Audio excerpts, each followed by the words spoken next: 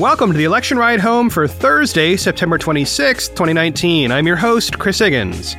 Today, key lines from the whistleblower complaint, what Pelosi left behind on a plane, an update on Booker's fundraising, an update on Republican fundraising, Michigan launches automatic voter registration, and Biden goes on Jimmy Kimmel Live.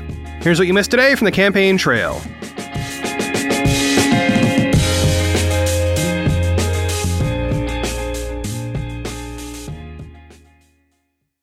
Our top story today is about the whistleblower complaint related to President Trump's phone call with Ukrainian President Zelensky.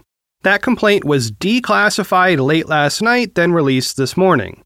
There's a link in the show notes to read that. As I record this, the identity of the whistleblower is still secret, thankfully, and that document is quite interesting. Now, one thing that I didn't actually say in yesterday's coverage, and that maybe I needed to, is the plain fact of why this latest Trump stuff is pertinent to a show about elections. Well, it's because the phone call with Zelensky is evidence of Trump's alleged attempt to interfere in the 2020 election. Let me give you slightly more. It appears that Trump solicited the help of a foreign government to aid his own campaign in the upcoming election. And we know it's about the election because he specifically talks about having the Ukrainians talk to both his personal lawyer and members of the U.S. government about a likely rival in that upcoming election, at least the most likely seeming rival as of the July polls when the phone call took place. So this appears to be, and yes, investigations are ongoing, but it appears to be both an abuse of power and an attempt to bring a foreign nation into the U.S. election. So let's say you have a family member who's asking what the big deal is. Well, here it is in a nutshell. Trump withheld federal money from a foreign country, then asked for a favor from its president. The favor was he wanted that foreign country to interfere in our election by messing with Joe Biden. Okay, so just write that down and carry it with you to Thanksgiving or whatever. Okay, so reading the whistleblower's complaint this morning, a few key sections jumped out at me. The first one is, quote, in the days following the phone call, I learned from multiple U.S. officials that senior White House officials had intervened to lock down all records of the phone call, especially the official word-for-word transcript of the call that was produced, as is customary, by the White House Situation Room. This set of actions underscored to me that White House officials understood the gravity of what had transpired in the call. White House officials told me they were directed by White House lawyers to remove the electronic transcript from the computer system in which such transcripts are typically stored for coordination, finalization, and distribution to cabinet-level officials. Instead, the transcript was loaded into a separate electronic system that is otherwise used to handle classified information of an especially sensitive nature. One White House official described this as an abuse of this electronic system because the call did not contain anything remotely sensitive from a national security perspective. End quote. So this brings up several questions, but the most obvious one is, where is that word-for-word transcript and why wasn't it released? What we got yesterday is not that. We got a reconstruction based on some notes and recollections, and according to one report I heard, a voice recognition computer system that listened to the call? Okay, but why not just release the actual transcript? One more key issue in the whistleblower complaint has to do with the involvement of Rudy Giuliani, who is the president's personal attorney and does not currently hold any office in our government. Reading again from the whistleblower complaint, quote, starting in mid-May, I heard from multiple U.S. officials that they were deeply concerned by what they viewed as Mr. Giuliani's circumvention of national security decision-making processes to engage with Ukrainian officials and relay messages back and forth. End quote. This gets at the issue of bringing outside folks into the foreign policy operations of the U.S. We don't even know if Giuliani has a security clearance, so why is he talking to foreign leaders on behalf of the U.S. government? Giuliani is not currently an elected or appointed official, and he has no business operating as if he were one. That is yet another serious concern here. Okay, and let's read one last section from the very end. Quote, on 18 July, an Office of Management and Budget, OMB, official informed departments and agencies that the president, earlier that month, had issued instructions to suspend all U.S. security assistance to Ukraine. Neither OMB nor the NSC staff knew why this instruction had been issued. During interagency meetings on 23 July and 26 July, OMB officials again stated explicitly that the instruction to suspend this assistance had come directly from the president, but they were still unaware of a policy rationale. As of early August, I heard from U.S. officials that some Ukrainian officials were aware that U.S. aid might be in jeopardy, but I do not know how or when they learned of it." End quote. This morning, Acting Director of National Intelligence Joseph Maguire appeared before the House Intelligence Committee. Chairman Adam Schiff had a key exchange with Maguire early on. Reading from a New York Magazine article by Adam K. Raymond, quote, "After pressing Maguire on how he handled the whistleblower report, Schiff turned to the person who blew the whistle. Is that person a political hack, as Trump has said?" Schiff asked. Maguire danced around the answer before providing the quote that Schiff was no doubt looking for. "I believe the whistleblower did the right thing." End quote. And here's the relevant clip. Listen in, and Maguire speaks first. As I said before, Mr. Chairman, I believe the whistleblower is operating in good faith. Well, then they couldn't be. The law. They couldn't be in good faith if they were acting as a political hack, could they? Mr. Chairman, my job is to support and lead the entire intelligence community. That individual works for me. Therefore, it is my job to make sure that I support and defend that person. You don't have any reason to accuse them of disloyalty to our country or suggest they're beholden to some other country, do you? Sir, absolutely not. I believe that the whistleblower followed the steps every step of the way. However, the statute was one in this situation involving the President of the United States, who is not in the intelligence community, or matters underneath my supervision, did not meet the criteria for urgent concern. Well, I'm just asking about the whistleblower right now. I think the whistleblower did the right thing.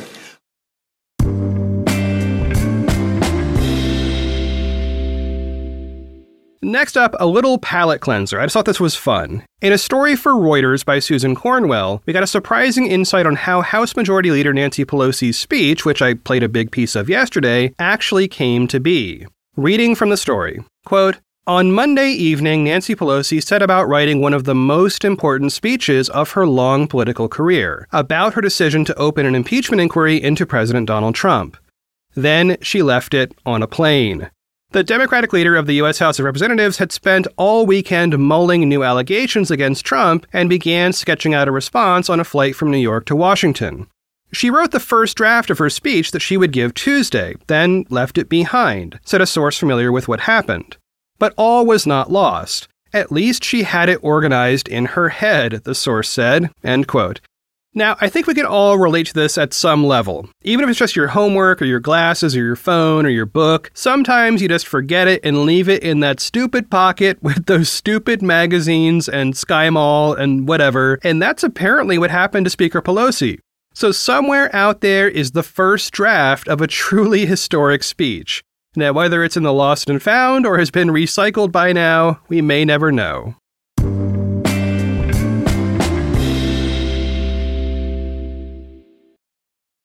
Getting the smile and confidence you've been dreaming about, all from the comfort of your home, isn't a total mystery with Byte clear aligners. Just don't be surprised if all your friends start asking, "What's your secret?"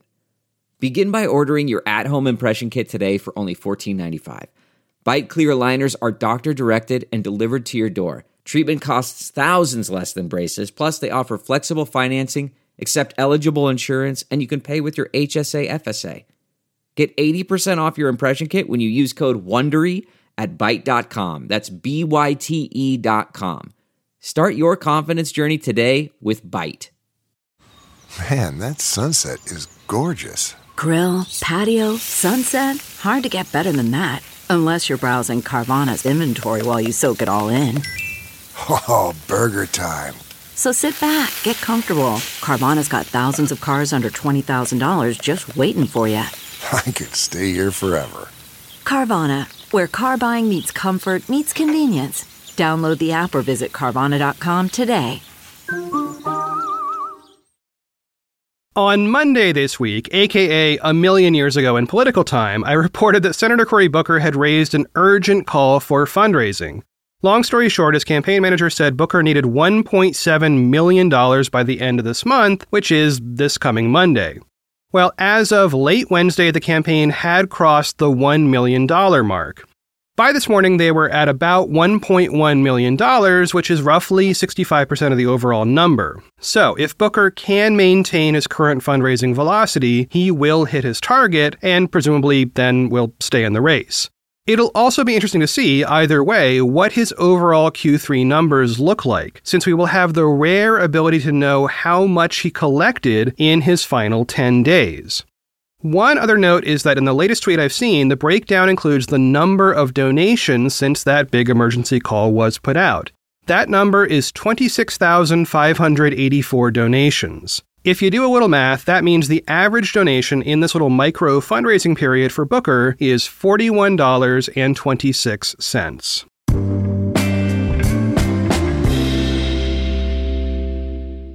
In a specific response to the impeachment inquiry, Republicans have managed to raise a lot of money for 2020. According to a Politico story by Alex Eisenstadt, this specific issue has helped Republican voters focus on finishing up Q3 quite nicely. Reading from that article, quote, Trump's re-election campaign and the Republican National Committee on Tuesday sent an array of fundraising emails inviting conservatives to donate and join the Official Impeachment Defense Task Force, which was described as a group made up of only President Trump's most loyal supporters, the ones committed to fighting for him, re-electing him, and taking back the House. By the end of the day, party officials said, the fundraising offensive had netted around $1 million, end quote. $1 million in one day is legitimately huge, and it appears to be powered in part by a Republican response to the very successful Act Blue organization, which is widely used on the Democratic side to pull in small dollar donations. Reading again from Politico, quote, Republicans are orchestrating the new offensive through WinRed, a newly launched and Trump-endorsed online donor platform. Republican officials hope the site will finally enable them to compete with the Democratic small dollar juggernaut Act Blue, which raked in around $1.6 billion during the 2018 midterms. Republicans had long lacked a centralized apparatus that allowed them to engage in the kind of digital fundraising they did on Tuesday, end quote. So, WinRed is basically Act Blue for Republicans, and it allows for things like splitting your donation in a super simple way. This has been a technical weakness on the Republican side for a while now.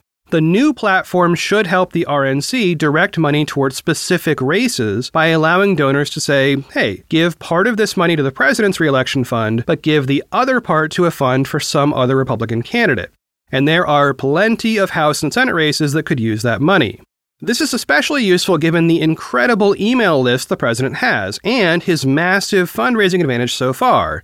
We will have updated numbers on the Q3 stuff within the next few weeks, but even before that, overall, he had outraised every other candidate in this field by, let me check my notes here, $80-ish million. Now, yeah, he's also spent a lot of that money already on ads and stuff, but still, be prepared for Republicans to go into 2020 with excellent funding.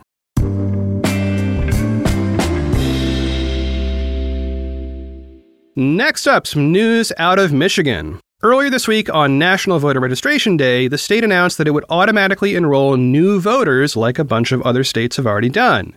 Reading from a Michigan Live article by Alyssa Bergeber, quote, Secretary of State Jocelyn Benson announced today that automatic voter registration has officially launched in Michigan, and online voter registration will be available following the November 2019 election. Making voter registration automatic for eligible citizens means more Michigan residents will have access to participating in our democracy, Benson said in a release. I look forward to this both strengthening our democracy and ultimately helping transactions move more quickly in branch offices by eliminating extra paperwork. Michigan joins 17 other states and the District of Columbia in enacting automatic voter registration. When Michigan citizens apply for or update their driver's license or personal ID cards, they automatically are registered to vote unless they are ineligible or don't want to be registered. End quote. Now, if you're curious, there is a link in the show notes to the list of states with systems like this, provided by the Brennan Center. Now, not all of them are running yet, but the list includes links to the relevant laws and when they are expected to be implemented.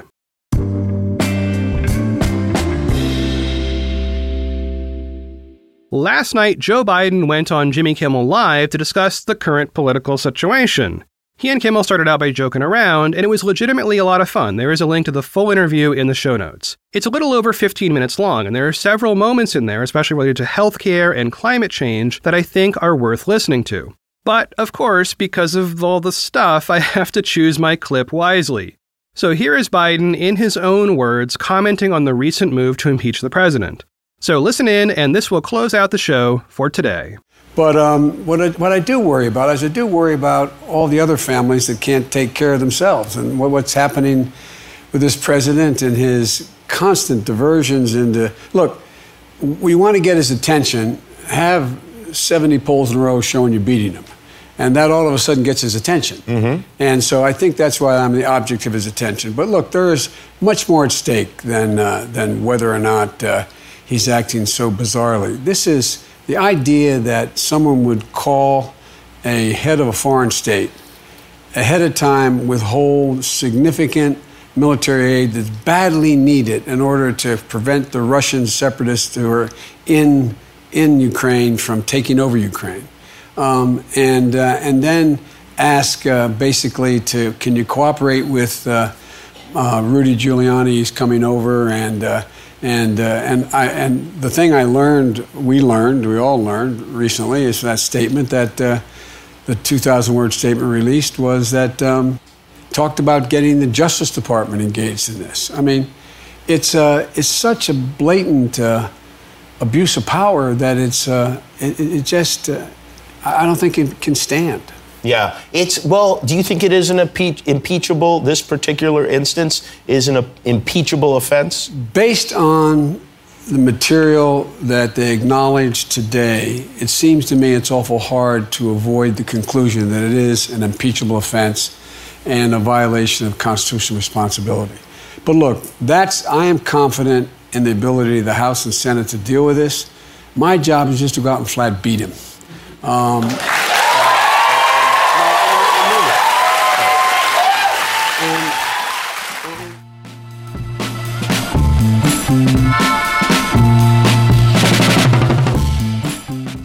Well, that is it for one more episode of The Election Ride Home. I have been your host, Chris Higgins. You can always find me on Twitter @ChrisHiggins. All right, another big day with congressional testimony and trying to juggle a lot of moving parts and developing stories. For tomorrow, you're going to get a nice update on a bunch of stories that have been pushed aside because of the big stuff this week. That includes what's up with all the recent polling, and specifically how Warren is doing in that polling, as well as a variety of listener questions, a Canada anecdote, the October debate, and some other kind of business-as-usual topics.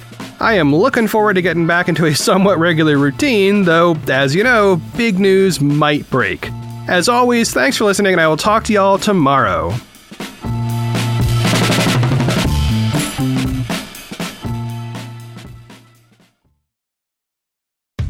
How powerful is Cox Internet? Powerful enough to let your band members in Vegas, Phoenix, and Rhode Island jam like you're all in the same garage. Get gig speeds powered by fiber from Cox. It's internet built for tomorrow, today. Cox, always building better. Download speeds up to 1 gigabit per second. Cox Internet is connected to the premises via coaxial connection. Speeds vary and are not guaranteed. Cox terms and other restrictions may apply.